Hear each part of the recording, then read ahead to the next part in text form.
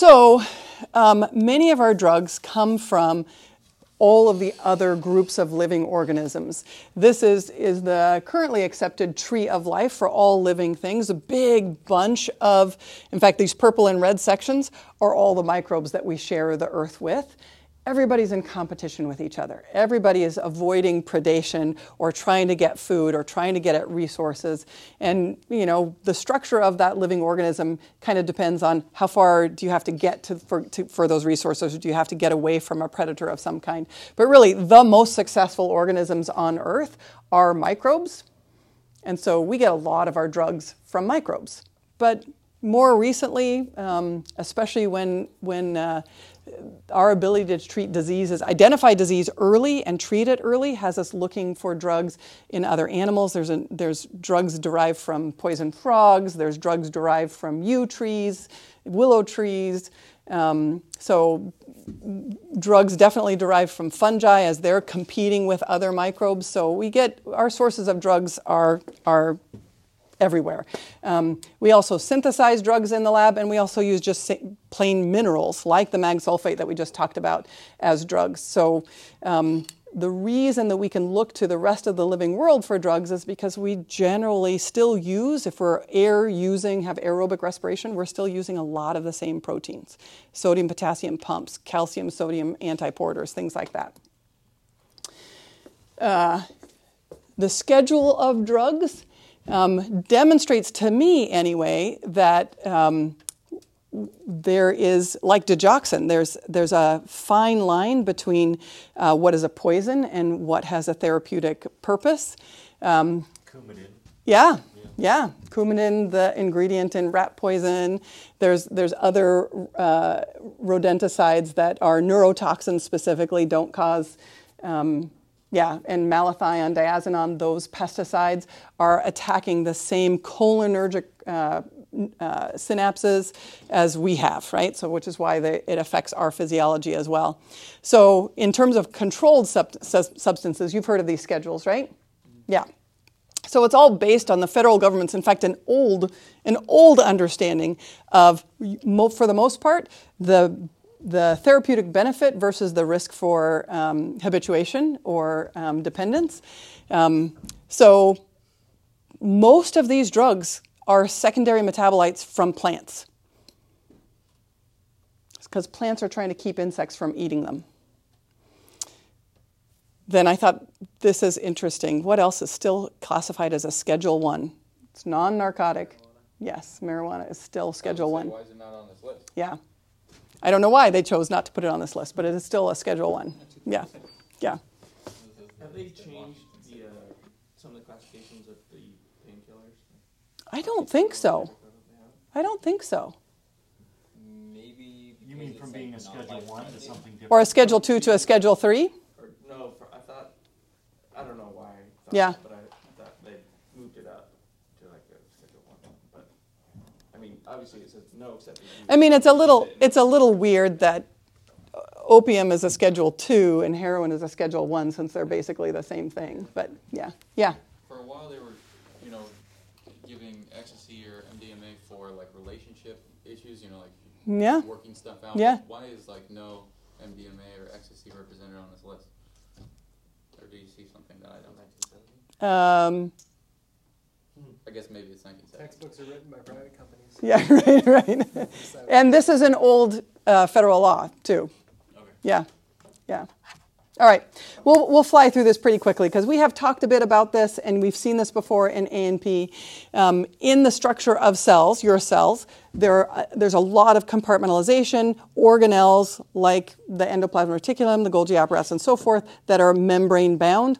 All of those membranes, the surface membrane of the cell, all of those internal membranes are very metabolically active, and it's the proteins, some of which are enzymes, many of which are channels or pumps or receptors, enable the cells to change their external environment and communicate with other cells. So the two main components of a cell membrane are the lipid component, the fatty component, which makes it waterproof, but the other main component are the proteins. And a lot of the drugs that we use are affecting the protein. So the sodium potassium pump, for example, is a membrane protein. If you poison it with digoxin, right? Then you're changing the whole function of that cell. And in some tissues, like the neurons and muscle cells, that sodium-potassium pump uses about 60% of the cell's total daily energy budget. Proteins can serve as receptors for chemical messages, like hormones, neurotransmitters, or just the ability to detect that you're another cell that belongs here. That's what white blood cells do. The characteristics, and this is important for understanding how drugs affect a target, the characteristics of these proteins serving as receptors, they tend to be very specific. So we have adrenergic receptors, and before they identified the subclasses, they were just all adrenergic receptors. And it became very important, right, when they realized that the treatment for asthma could be something more than just with epinephrine. We could target specific receptors that made the treatment of asthma a lot more tolerable. There's a limit to how much can be received at these receptors, so giving more Narcan doesn't necessarily change the outcome, right? Because you can saturate all those receptors. And in the development of drugs, often we're looking for something that will compete with the receptor, and Narcan is a good example, and outcompete it, take the place of the drug or the poison, the toxin, what have you, and prevent the normal, but not stimulate the normal response in that cell. What is it called when it outcompetes the other? Mm-hmm. What does So it mean? competitive inhibition, competition, or antagonism. Yeah, okay. Antagonist, I think. Mm-hmm. Jen? Yes. Comparing something like heroin to fentanyl, Yeah. where sometimes you need a lot more of the Narcan. Yeah. So is that because the fentanyl is filling more of those receptors, or is it because it just has a bigger effect with fewer, like the same amount of receptors might be filled, but has a greater effect on those receptors? Like a higher affinity? Like it binds better with them? No, I just mean just that the fentanyl affects your CNS Yeah. more per receptor. You know what I mean? I thought Or it is was because fentanyl was just that much More concentrated. more concentrated, I think- so that it just had more potential in your system with a smaller dose to bind to more sites. Yeah. So it because it's would more actually concentrated. fill more. They all bind to the same receptors, and naloxone competing with those same receptors, but I think it is all kind of dose, timing of distribution in the body. You know, you got to make sure you find the source of the fentanyl too, If you right? had to say, Janice, like how many sites are there that heroin binds to? It's all in our brain that we're concerned about, right? Brain and spinal cord. Hmm. Brain and spinal But what cord. you're concerned about is, you know, things affecting the brain stem, so respiratory center, cardiac center, and vasomotor center. Yeah. Right, but if, let's say, fentanyl is super concentrated versus heroin that you're shooting up here Yeah. to really get the euphoria you want, fentanyl, is it binding to more of them, or is it stimulating that receptor site more aggressively? It's not more aggressive, right? Because once you stimulate... Well, it does in part depend on how long the drug stays on the receptor. And so I don't know if fentanyl binding stays on those mu receptors longer than other narcotics, other opioids. Just like taking 6 doses Yeah. of heroin is the same as 1 dose of Fentanyl? for instance. Yeah, I don't know. I'll see if I can find out. Yeah, yep. So NSAIDs interfere with enzyme function, so we can do that. Albuterol interferes with the receptor on the surface of the cell. So drugs can affect the inside functioning of the cell as well as the receiving of messages that would otherwise be normal. Yes? Aspirin protocol says like contrast. Aspirin protocol? Yeah. Uh-huh. NSAID allergies. All NSAIDs, no aspirin. Yeah, Right? yeah, They don't get it. Okay, yeah, got it. yeah. They should know that. They should know that. Most people say I'm allergic to NSAIDs.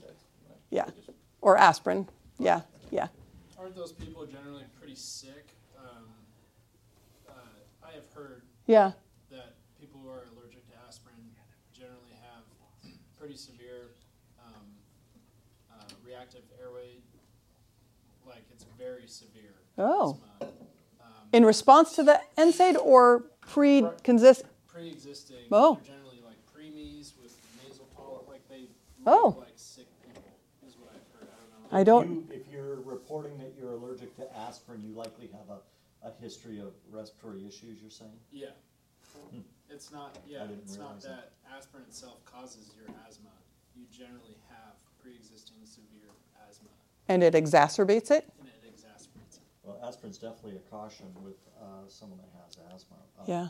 In general, but yeah, I would think that you have to define differently whether someone's actually allergic or they think they have GI upset from their aspirin. So a lot of doctors will have spoken to their patients about the fact they shouldn't take aspirin because it will irritate their stomach, and so they'll just tell you Yeah. they're allergic to aspirin. Yeah. And so defining that sometimes has been important for people, medics, to know whether or not they can Get there, aspirin.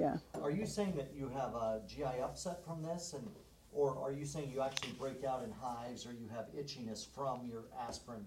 And they'll say, no, I've never had problems like that. I only don't take it because it makes my stomach upset. You're like, okay, I'm going to still give you aspirin in that situation. Yeah. I wouldn't give it to you if you said you had itching and hives Right. from it. So, yeah, Yeah. because this will help, you not have a heart attack. Yeah. More important than a little bit of stomach upset today. Right. Yeah. So normal function of a receptor associated with the cell membrane is that chemical message binds to it and changes the metabolism inside the cell. An agonist, although it's not the same chemical, will do the same thing. Some of our drugs are actually the same chemical, like epinephrine. Some of them look like the chemical, right, and bind to that and produce the same response. Antagonists, like naloxone, will bind to the receptor, prevent the normal chemical from binding there, but won't stimulate the metabolic reaction in the cell, and so block the action of that normal chemical message. Yep.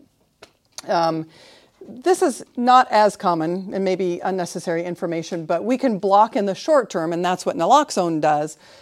Or this kind of a prescribed chronic exposure to this antagonist could eventually tell the cell to just quit making the receptors, to downregulate the production of receptors so the cell becomes less sensitive to that normal chemical message. So in the development, I just want to talk about this briefly. In the development of new drugs, it takes several years. And in more recent years, there's more pressure on the FDA to prolong the phase where you actually do clinical research to identify and advance the adverse effects. There are so many drugs, and I have to say, maybe this is just from my perspective, there are so many drugs in recent years, specifically for women, contraceptives, for example, that have had such horrible adverse effects that they stay on the market for like a year because people die or become infertile for the rest of their life or something like that. So there's been more recently calls, the drugs that, so blood thinners, like Eliquis and and rivaroxaban, things like that, have serious bleeding potential. But as Connie Zastro, does she teach for you at all? Oh, so she's one of the cardiovascular surgeons, endovascular surgeons. She says, it's my experience, you are on a blood thinner to prevent a blood clot and something horrible happening like a stroke, an MI, losing a limb, losing a kidney, something like that. Or you fall, you hit your head, and you're dead in just a few minutes. So you already have cardiovascular disease. What seems to be the more appropriate way to live your life today in the fear that you might bleed or have a stroke and be incapacitated and in a nursing home forever. So, but a lot of people really balk at some of those drugs with the serious adverse effects. Another one are the life-threatening genital infections, right? with the glucose transporters. Yeah. Your hand was up? Yeah, the doctor that was saying that about like the blood thinners, yeah. Is that for the use or against the use? She says use it. Yeah, use it. Don't form a clot and lose a limb, lose your brain, lose a kidney. Yeah, lose gut, right? That's one of the most horrible, short of dying from COPD, in my opinion, having an infarct affecting your gut, like in a mesenteric artery, is like one of the worst ways to go. And for elderly people, it's almost always fatal. Yeah. Because by the time they just feel pain so much differently, by the time they even recognize that they're seriously ill or some loved one realizes that they're ill and they need to go to the hospital, they've infarcted, they've ruptured their bowel, they're septic. It's just like, and it's so painful. Yeah. Bowel infarction. Yeah. My grandmother's. Or thrombus that forms right there. Yeah. She was hypotensive and Yeah. in bad shape. Your mother-in-law? My grandmother. Oh, your grandma. Yeah. Had surgery. They were on their way back from a vacation in their motorhome and went into the Arlington Hospital. Yeah. Had surgery, removed 8 feet of her small intestine, stitched it all back together. And when I went in to see her, I was in medic class actually. I went in to see her, and so I was curious about everything. And she was all swollen up because they were just giving her tons of fluid to 'Cause she was support her septic. blood pressure because she was septic, and she didn't look like my grandmother. Yeah. Anyway, she ended up surviving. Wow. And lived for years, and the repopulation of her GI tract with good probiotics Yeah, or yeah, whatever, yeah. Took a while, so she suffered from diarrhea for the next couple of years, but ended up having. Yeah. And now they do fecal transplants to correct that. Yeah. I mean, Heather about yeah. that the other day. Yeah.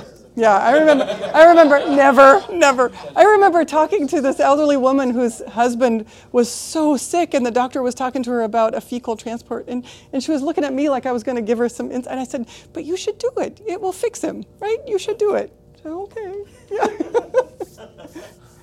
That would usually present with abdominal pain with. Abdominal pain was it. Yeah. Okay. Yeah, Most people maybe. say it's a horrible abdominal pain, but my grandmother never complained anyway. So Yeah. That's just it. She said she Yeah. had abdominal pain, but wasn't enough to really do anything about it until she passed out in the rig at the rest stop there, Arlington, Yeah. on the way north Yeah. again. So, Maybe in shock or have sepsis or. Yeah. So she was in shock at that point. She'd already gotten septic Yeah. and had lost her blood pressure from her I never spacing. knew that Yeah. you could have I hadn't even considered the fact that you could have an attack. An infarct Yeah. anywhere. You can have an infarct anywhere. Either from a thrombus or an embolism. Yeah. So, I mean, renal infarct is not Yeah. out of the realm, right? They happen. Yeah. Myocardial. Yeah. When you have coronary artery disease, you have cardiovascular disease, you have disease everywhere. It's usually more pronounced in the vessels that undergo some of the biggest pressure changes. But you can. Arlo had a renal infarct, so he went to the hospital. He had a renal infarct, or did he have kidney slowly? infarct, I guess, ultimately. Yeah, So- but wasn't it a slow occlusion that decreased blood flow, and then he got hypertension? No, I think it infarcted. Oh, it infarcted. From a blockage. Okay, Because he did have some general reduction of his vessel size. got it. Okay, Yeah. And but he's still producing urine because he has another kidney. yeah. Yeah, And the other kidney happened to have 2 good vessels going to it, Yeah. not just one. And so the disease process that he had, called droplets or something, it caused him to have this infarct. And so he had gone to see his doctor on like 2 occasions before they finally figured it out. Yeah. So meanwhile, he's having this horrible aching pain as his kidney dies, and they couldn't figure and it out. hypertension. Was Right? it hypertensive? Yes. It Yeah. must have been. I don't Yeah, remember. because that kidney that was getting poor blood flow was activating the renin-angiotensin-aldosterone system, so he was getting more and more hypertensive during the process because the kidney did not have enough pressure to do its job, so it was just doing that. Yeah, because that happens on the individual kidney basis. Yeah. He also had years earlier, he had a little The dural tear. Yeah. tear in his spinal dura. Yeah. And so lost he all dumped his spinal CSF. fluid Yeah. into the space outside of his spinal column and was getting headaches and didn't understand why, but horrible headaches because he was low on spinal fluid and cerebral spinal fluid too up there. And so we called him Court Low instead of Farlow. It was Court Low. He had to get something called a blood patch where they took. Yeah. So they sit there and they just kind of damage things and get some bleeding, and so it clots off. And they do the same thing with any tap to collect CSF. They try to produce a blood patch, which is just basically a blood clot. Yeah, so it doesn't leak out. But after that spinal tap, you're supposed to lay flat for at least 8 hours. So to let that clot really solidify. All right. If you do studies, right, in EMS, know that there's been a lot of observational studies, relatively small sample size, often with animal testing. Before a drug is even tested in the clinical situation, they recruit healthy people just to look at how they're going to respond to that drug. Then you usually have run-in phases with small numbers of patients and mostly starting to look at the adverse effects as well as the outcomes, the desired outcomes. And if we participate in research, it's usually part of a large, randomly controlled trial. So, yeah. And then after the trial results are reported, it can take 2 years or more before the FDA will make a ruling. So it takes a long time. And then much more post-marketing surveillance, much more. So doctors are required, if they prescribe a drug, to report to the FDA any adverse effects that they, whether or not they think it's associated with the drug. So in terms of drug safety and its ability to produce the desired result, the efficacy, it depends on several factors. Body weight to surface area, so how much body mass per surface area. The solubility of that drug, especially in cell membranes, if it has to get into cell membranes or across an epithelium. The dose, the route, of course. There are proteins in the blood plasma that are meant to bind to other chemicals, and if the drug gets bound by that protein, it's taken out of the solution. So that's part of studying the pharmacology of a drug. We look at how that drug may be detoxified or eliminated. So I don't know what app you use for drugs. Do you use Hippocrates or... Yeah, and so it will tell you how, in the pharmacology, it will tell you whether it's metabolized in the liver or in the kidneys, because those are the primary organs of detoxification. This information I find helpful to know because it will also tell you where your problem will be in overdose. So an aspirin overdose, aspirin's metabolized in the liver, you destroy your liver with aspirin overdose. Advil, chronic abuse of Advil, Advil's metabolized in the kidneys, chronic abuse of Advil, you'll have kidney failure. Yes? I did some quick research speaking of the aspirin. Yeah. Over 25% of adults with asthma who also have nasal polyps are allergic to aspirin. Who also have nasal polyps? Wow. Over 25%. Wow, are also allergic to aspirin. A quarter of those patients. Yeah. Wow. Yeah, I don't know what I guess it just reflects an inflammation response. Yeah. Huh. Yeah. Yeah. Just start looking in there. So the patient's metabolic rate will determine how fast they metabolize, especially with regard to the liver or the kidneys. So people with kidney failure, the same dose that you give to someone without kidney failure, the person with kidney failure, even mild kidney failure, will be experiencing a larger dose because they don't eliminate it as fast. Does that make sense? And I think some of your protocols say that. Be careful with this drug in patients with kidney failure, right? Or be aware that if this person has diabetes and reduced kidney function, this drug will have a greater effect. If there are other medications, or medications are considered toxins, but if there are other toxins or medications on board that could change the safety or the efficacy of that drug, because your liver has a capacity to detoxify in any one moment. If it's already trying to detoxify drug A and you give drug B, it may not be able to detoxify drug B as effectively. So the risk of adverse reactions increases.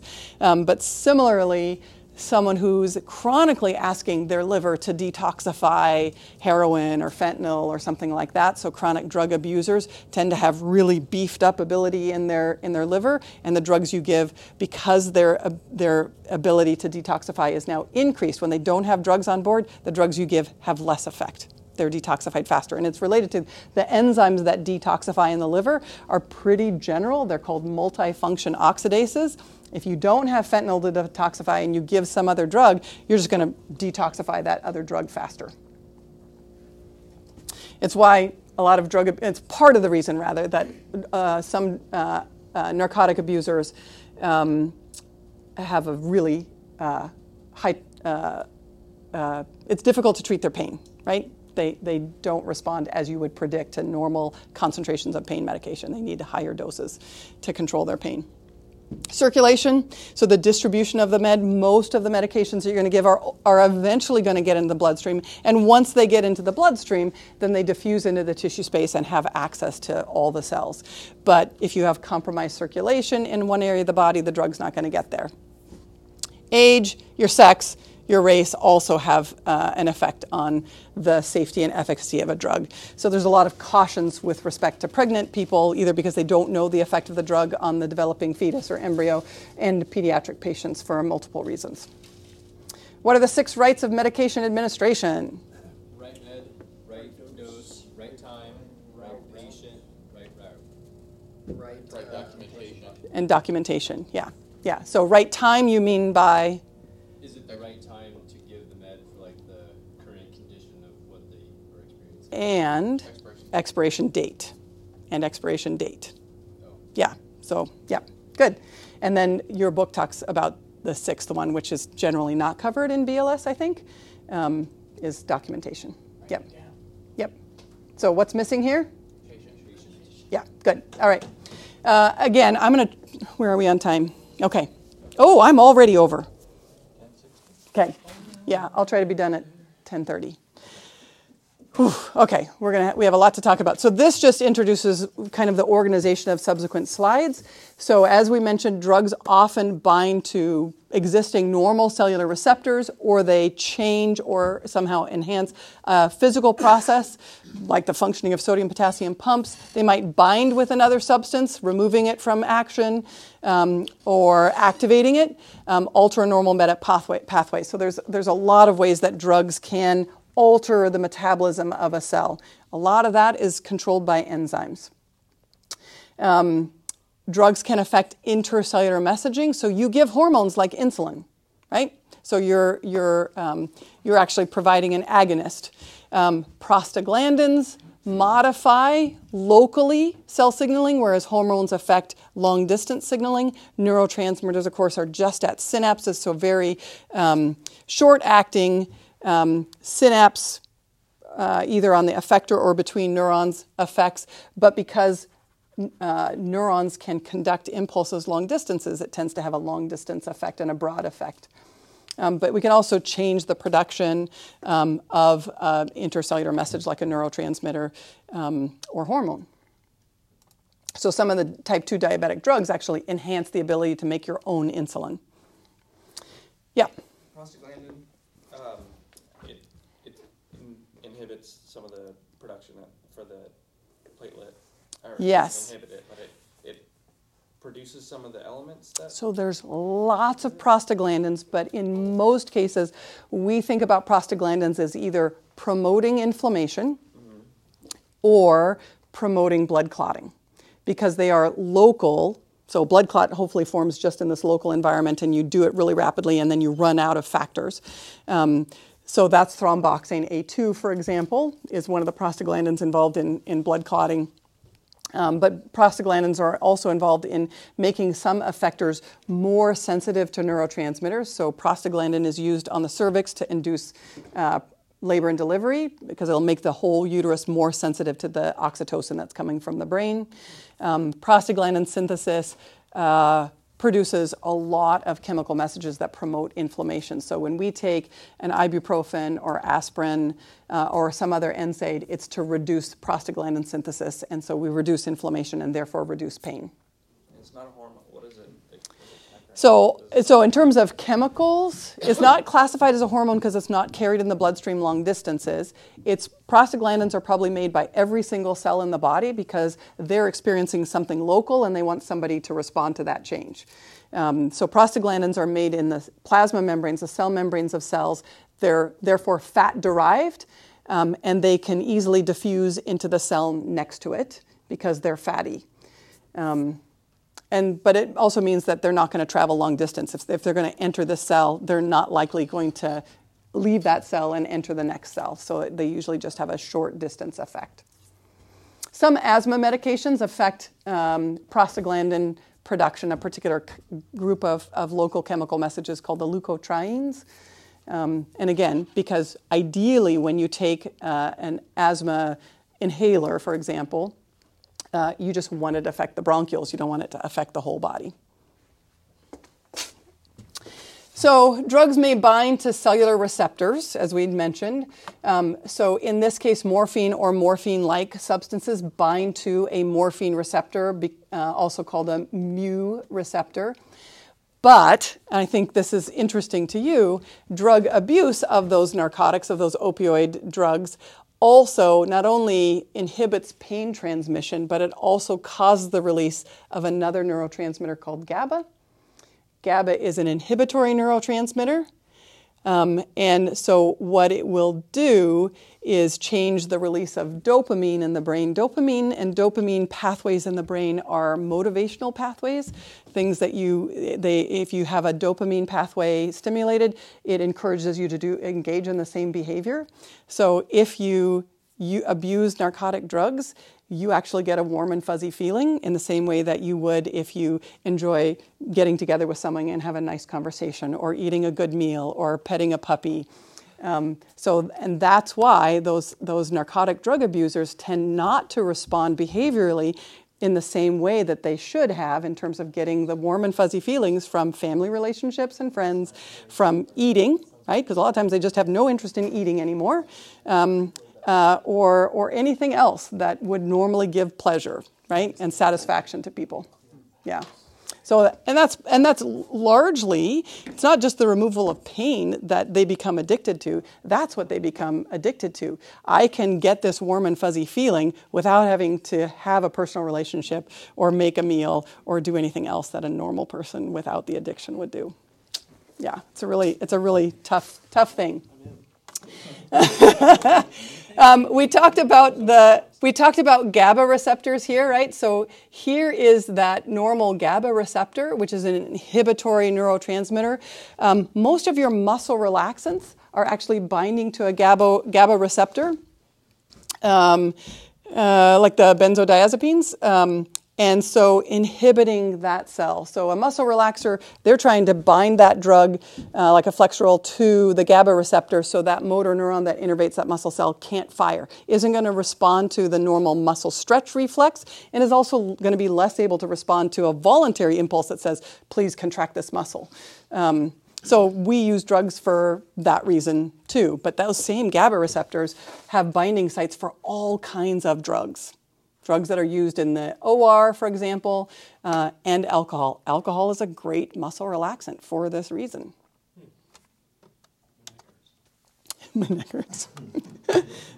So we talked a little bit about nicotinic receptors on the motor end plate. So normally that sodium channel is closed, but when the acetylcholine binds to this nicotinic receptor, it opens and sodium rushes in. But knowing the structure of this receptor means that you could block that channel either by a non-depolarizing blocker of that nicotinic receptor or a depolarizing blocker, right?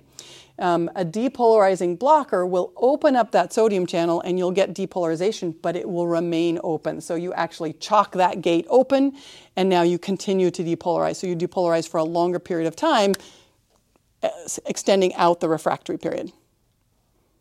What do you think succinylcholine does? Opens. It definitely opens the channel. So a depolarizing blocker. It's a depolarizing blocker. So every single skeletal muscle, but not in an organized way. Have you seen fasciculations when Sux is given? I haven't seen it given very much. So. Oh, okay. Yeah. Yeah. It's impressive. It's kind of creepy. Oh. Did you have to intubate your cat? Oh. That's a good way to go to save money. Oh. You didn't just use potassium? Expired sucks. Got some expired. Potassium, I didn't have potassium. I got expired sucks Yeah. in the fire hall. Oh. So, Oh. yeah, I couldn't use a narcotic either because you can't get narcotics. Yeah. Shoot. The vet wouldn't put her down, wanted to keep me going after more treatments. Like, I've already put every treatment into this cat. Yeah. Little steps to get in and out of the cat box. She's shitting pissing all over the house. Oh, yeah. Yeah. Yeah, but Yeah. little fasciculations across here. Yeah. You see it under the skin. It just looks like little creepy crawlies under all the skin. You see it here in the neck because that's where you're looking. And then... Would have been better to hit her in the head with a shovel. I mean, honestly. By the leg. Take her down right in Paul's house. Viking barrel. Aerial burial. So we've talked about naloxone already.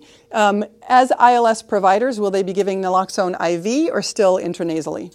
IV. IV, yeah. A little bit. Yeah. It'll likely have already been given intranasally by the time you get there. So then you have to decide if you're going to start an IV and give an IV or if you're going to wait it out. Yeah. You can always give more, but geez, the amount Yeah. that cops are giving now. Yeah. It's double our ELS dose. They're a little, Four per dose. When they may have given Four of them by the time you get there. Yeah. The person already has 16 milligrams intranasal. Yeah. by the time. Jiminy. But if it's Yeah. suspected for Could be for arrest, fentanyl or something. Yeah, yeah. or if it's suspected for the arrest, right? It's part of the ACLS protocol, isn't it? For a cardiac arrest? If we think it's a cardiac arrest, Yeah. it's not the norm in our ACLS. It's just but it's all for decreased level of LOC. consciousness of unknown origin, and then we would frequently give it for Yeah. someone that we just don't know what's going on. Yeah. contraindications, just hit them with it, see if it works kind of thing. Exactly. Yeah, right. exactly. Add it to your treatment. Yep. Yep. And the nice thing about nasal administration is you don't have to worry about needle sticks or worry less about needle sticks, right? Yeah. That was one of the big advantages when it came Yeah. Yeah. doable for us to Yeah. do intranasal. Like, hey, Yep. do that, wait about 5 or 6 minutes. If you can wait that long, then you wouldn't have had to start an IV at all, never exposing yourself to the blood products of that. Yeah. Yep. So one of the ways in which drugs could interact with normal metabolism of cells is by changing a physical process. So I also want to talk a little bit about IV fluids, not so much about the other things. We'll move pretty quickly, but IV fluids that you, as ILS providers, you'll be able to use are normal saline, any D5, D10, yeah, yep, but no hypertonic saline, right? We do have hypertonic. For ILS providers, ILS. Not for ILS. Okay, for ALS. Okay, all right. And you should be using D5 for ILS. Yeah. Remember the distribution of fluid. Does this picture look familiar? I think it's really helpful because it shows that water will move by osmosis through these compartments, right? Most of your body water is inside cells, but if you become low on water in your extracellular fluid compartment, your cells will lose water to the extracellular fluid compartment, right? Because it's driven by osmosis, it's all driven by concentration gradient. The more solutes you have in a compartment, right, the more water tend to move there by osmosis. Normally, cells are full of proteins and other things that help them hang on to water. So you have to lose a fair amount of your extracellular fluid volume, either by excessive urination, perspiration, diarrhea, before you start shifting fluid from inside your cells to the extracellular fluid compartment. But your body's going to have mechanisms to try and, even if it means sacrificing the function of cells, to maintain that fluid in the tissue space and in the blood circulatory system, because that's the only way you can keep mixing up your extracellular fluid compartment, mixing up oxygen, carbon dioxide, distributing it to the lungs, for example, mixing up glucose wastes, getting those to the kidneys for excretion, and so forth. So when you give normal saline, I provided this link. This is a decent link. You can go back to the index and look up huge numbers of topics from a reliable source, so that might be useful to you. But you use normal saline primarily as an extracellular fluid compartment volume expander. So you're rehydrating somebody who's really dehydrated, hypovolemic for any reason, or in shock. If you give enough fluid that the kidneys have enough pressure to do your job, normal saline all by itself can help you treat alkalosis, get rid of, because bicarbonate ion is filtered out and some of it is reabsorbed, but the more you filter out the blood, the more you're going to excrete, and you can help correct alkalosis. But what's the biggest concern in pH derangement? Is it acidosis or alkalosis typically? Acidosis. But in severe dehydration, you can become alkalotic because you're not filtering enough and excreting enough bicarbonate. So that will help. And because normal saline means isotonic. Iso means the same tonicity, same tone, same concentration of sodium as normally in the extracellular fluid compartment. So if you're low on sodium and you add this, it does help correct in a small way sodium depletion. That usually comes from prolonged vomiting or diarrhea. Okay. D5, has very little sugar in it. It's really just adding more fluid. D10 is actually providing some carbohydrates. And hypertonic saline, again, if we look back at this picture, if you give something that has more solute than normal in the extracellular fluid compartment, you're going to draw fluid from the cells. And so that will be important if you have increasing intracranial pressure. Because you don't use mannitol anymore, right? Yeah. Okay. Binding with substances in the body like activated charcoal. So activated charcoal in actidose is like the charcoal that you put in your fish aquarium because it has all these charges on it. It tends to attract other charged things, including drugs, often have charges that makes them water soluble. And then actidose also contains sorbitol. What lovely benefit of sorbitol does that provide when you're treating an overdose, an ingested overdose? Sugar? You're unable to process this. It's a sugar alcohol, but you're unable to process it. So it stays in your gut. So Nurses will frequently ask if our medication has sorbitol in it.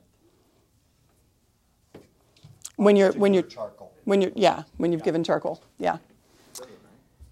It's a solute that stays in your gut. You don't absorb it, so water stays in your gut. And if you've ingested it and it's gotten all the way down to your intestine, now you have diarrhea. Yeah. We talked a little bit about mag. It's not the sulfate that we're interested in. It's this cation, which often is an antagonist wherever you have calcium, but it probably also helps block the release of neurotransmitters in the brain, so diminishes the incidence of seizures, especially in the toxicity of pregnancy or postpartum, because lots of women get eclampsia postpartum too. Contraindication for activated charcoal, I believe, is a caustic substance. Yes. Yeah. How do I know if a substance is caustic? I mean, the most common caustic substances ingested are things like drain cleaner or strong, powerful cleaners of some kind. And then you also don't give it if it's been more than an hour after ingestion.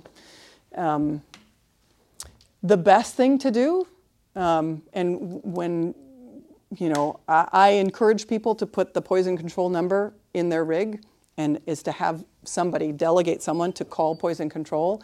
And if you know what the substance is, ask them what's the best course of action here, because they're going to know right away, faster than med control. Right? You're on hold. You're on hold. You're on hold. You're on hold. Yeah. Right. They call poison control. Yeah. And poison control would prefer if EMS called them first, if the family hasn't already called them. Yeah.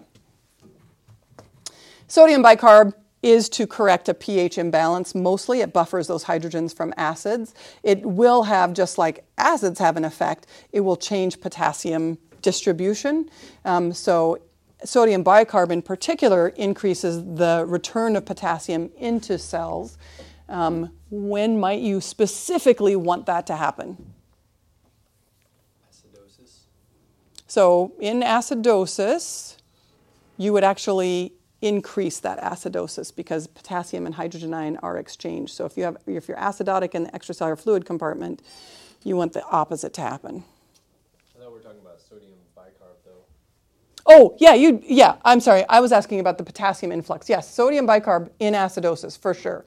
But if the problem is not acidosis and it's a potassium problem and you want potassium to go into cells, the problem is that there's excess potassium outside of cells. You'd still give sodium bicarb. Yeah, it's not a good question. I'm sorry. I'm asking too much. You'll see peaked T waves if you're hyperkalemic. Yeah. And so the sodium bicarbonate will help, if the kidneys aren't excreting that potassium, it's a quick and dirty way to get the potassium back into cells. Okay, we won't talk about monoclonal antibodies. Let's see. Let's get to, what do you want me to do? Keep going? Okay, all right. So we talked about reperfusion injury, and I just thought I'd provide you a picture to help you figure out what's going on. So oxygen normally has a complete set of 8 electrons in the orbit of that atom, right? Electrons interact with the electrons of other atoms. That's what a chemical reaction is. So chemical reactions, as opposed to nuclear reactions, right, involve the exchange or sharing of electrons between atoms. If oxygen loses an electron but is not participating in a chemical reaction with something else, then it wants to replace that electron, and it will steal that electron from anything and anyone in a cell that it wants. It will steal it from DNA, it will steal it from proteins. It wants to become more stable by filling this spot with the electron. We take antioxidants. So give me an example of an antioxidant. Green tea. The vitamins in green tea, right? Vitamin A is an antioxidant, for example. We take them because what those vitamins do, they easily lose their electrons to an oxygen-free radical, meaning that it's got a space for an electron that's not yet occupied. So the vitamin gets oxidized, it loses its electron to oxygen, but that protects the rest of your molecules. Yeah? So we take antioxidant vitamins so that we don't age ourselves by having oxygen steal electrons from our DNA, creating mutations, or steal it from the membrane, decreasing the strength of the membrane, or steal it from proteins interacting with the other parts of cell metabolism. Free radicals are bad. That's what free radicals are. Yeah. So when we give oxygen, that's why we tend to target the 95% O2 sat and not hyperoxygenate, because it's not necessary. Keep in mind that your blood is a great sponge for oxygen, and that hemoglobin will deliver oxygen to where it's needed. Providing more oxygen doesn't reflect need in any one tissue. So have faith that hemoglobin will deliver oxygen where it's needed to, and you won't provide so much oxygen that you'll have a lot of oxygen-free radicals. This is an old caution, but it still makes sense that in patients that are chronic CO2 retainers, right, they may have low O2 normally, and that it may be difficult or impossible to get their O2 sat up to 95%, but at the same time, if their drive for breathing is based on O2, because they're chronic CO2 retainers, you could suppress their drive to breathe. In cardiac arrest, high flow O2 is indicated before you get return of circulation, and then you titrate down to 95%. Sorry, that is a typo. There shouldn't be a period there. In carbon monoxide poisoning, your SaO2 reading is not going to be accurate. It's probably going to be 98, 99, 100% because CO makes hemoglobin change to the same red color. So you just give high flow O2 because you can't know what their actual oxygenation of their blood is, and you're actually trying to bump off that CO and replace it, which is a very difficult thing unless you're actually in a hyperbaric environment. So really CO has a higher affinity for hemoglobin. So unless you're putting oxygen in the blood above atmospheric pressures, it's very tough to bump that CO off and replace it with oxygen. As a thought of that, if you don't go to the hyperbaric chamber and someone is on high flow O2, is the affinity so great that oxygen or that hemoglobin is holding on to that CO forever till it dies, and you have new red blood cells? So a common treatment for serious CO poisoning is blood transfusion. Yeah. Yeah. Yep.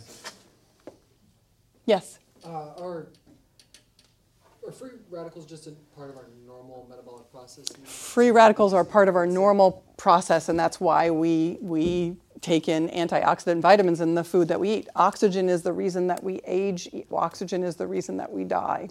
Yeah, yeah. Yeah, we oxidize ourselves to death, yes. It's about hyperventilating somebody, we're just increasing the amount of them. Yeah, not necessarily hyperventilating, but just oversaturating, especially after an ischemic episode. So. Why is that especially after?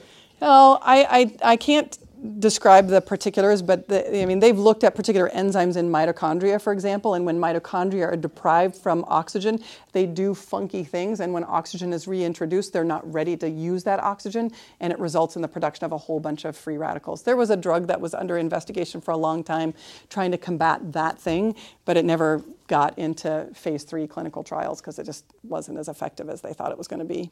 But that would have been great if it worked.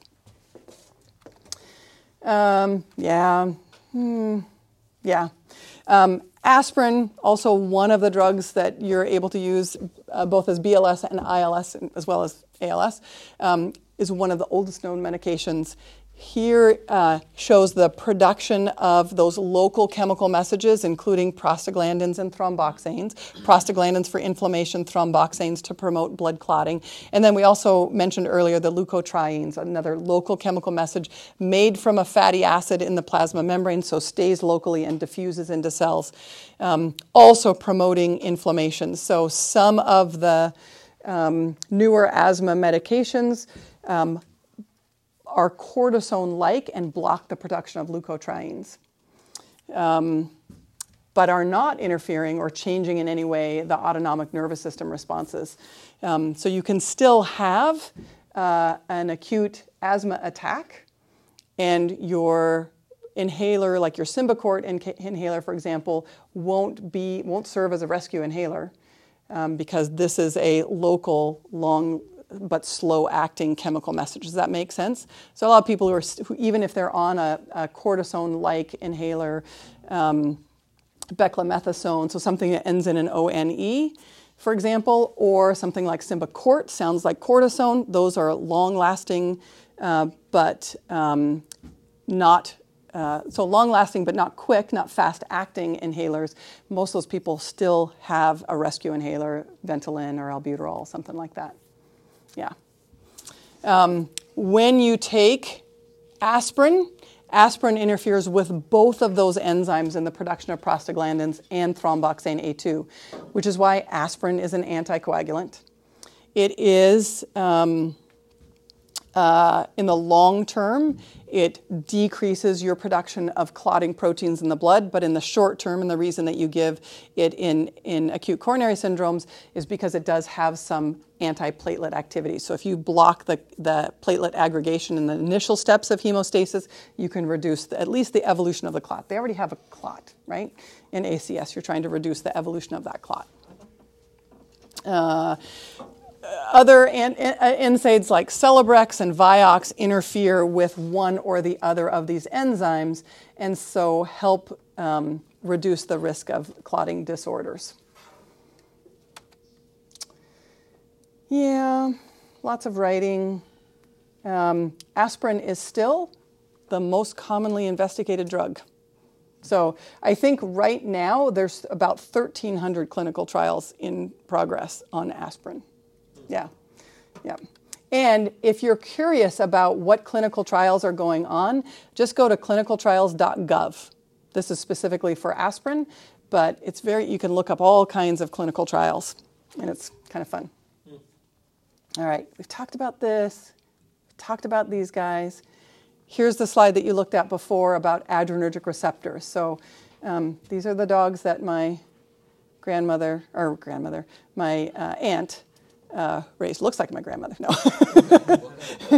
That's a Mexican hairless dog. Yeah. Those are the ones that win the ugliest dog. They win the ugliest dog all the time because they have, a little top notch of fur and stuff like that. What's that now? Yeah. Yeah. So alpha adrenergics, the alpha dogs, the most common. 1s are excitatory, 2s are inhibitory. The beta receptors, like blueberry, also has categories 1 and 2. 1s are excitatory, 2s are inhibitory. We're looking at activating the beta 2s to increase dilation of the airways, to improve ventilation. Usually, that's the rate-limiting step of gas exchange.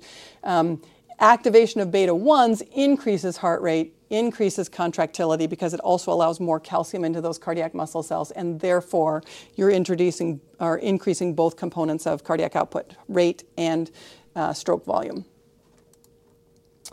Yep, alpha 1s cause a lot of peripheral vasoconstriction, especially in veins, kind of hard to see here, but that improves venous return and therefore end diastolic volume, preload, and cardiac output. There are some alpha 2s on coronary arteries because you want the coronary arteries to dilate so you can improve blood flow to the myocardium, so it can do that extra work. A table that you can look at your leisure. Huh? You like them? Easy, yeah? So Remember, yeah, exactly. So beta 1s, you have one heart, but they're also found at the kidneys because you want the kidneys to respond during sympathetic fight or flight as well.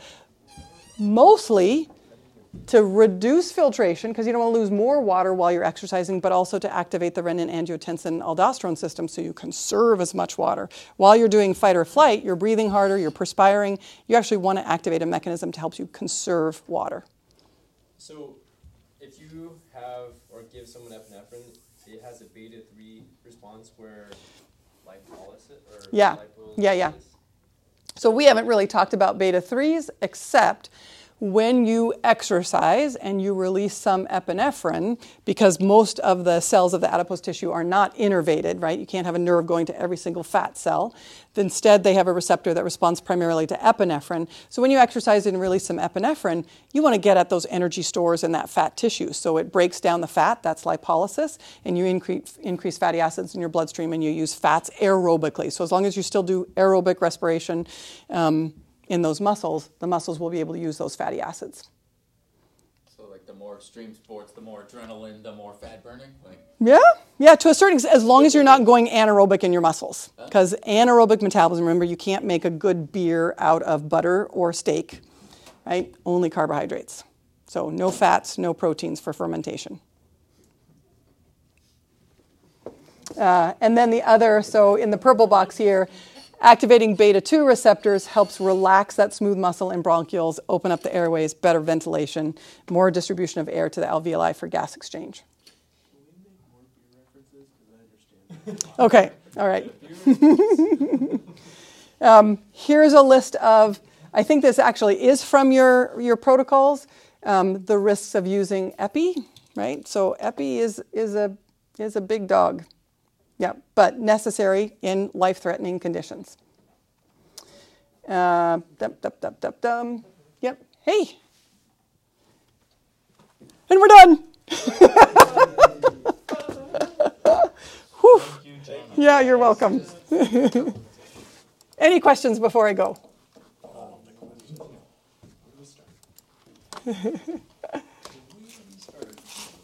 Sorry, I went long. Okay.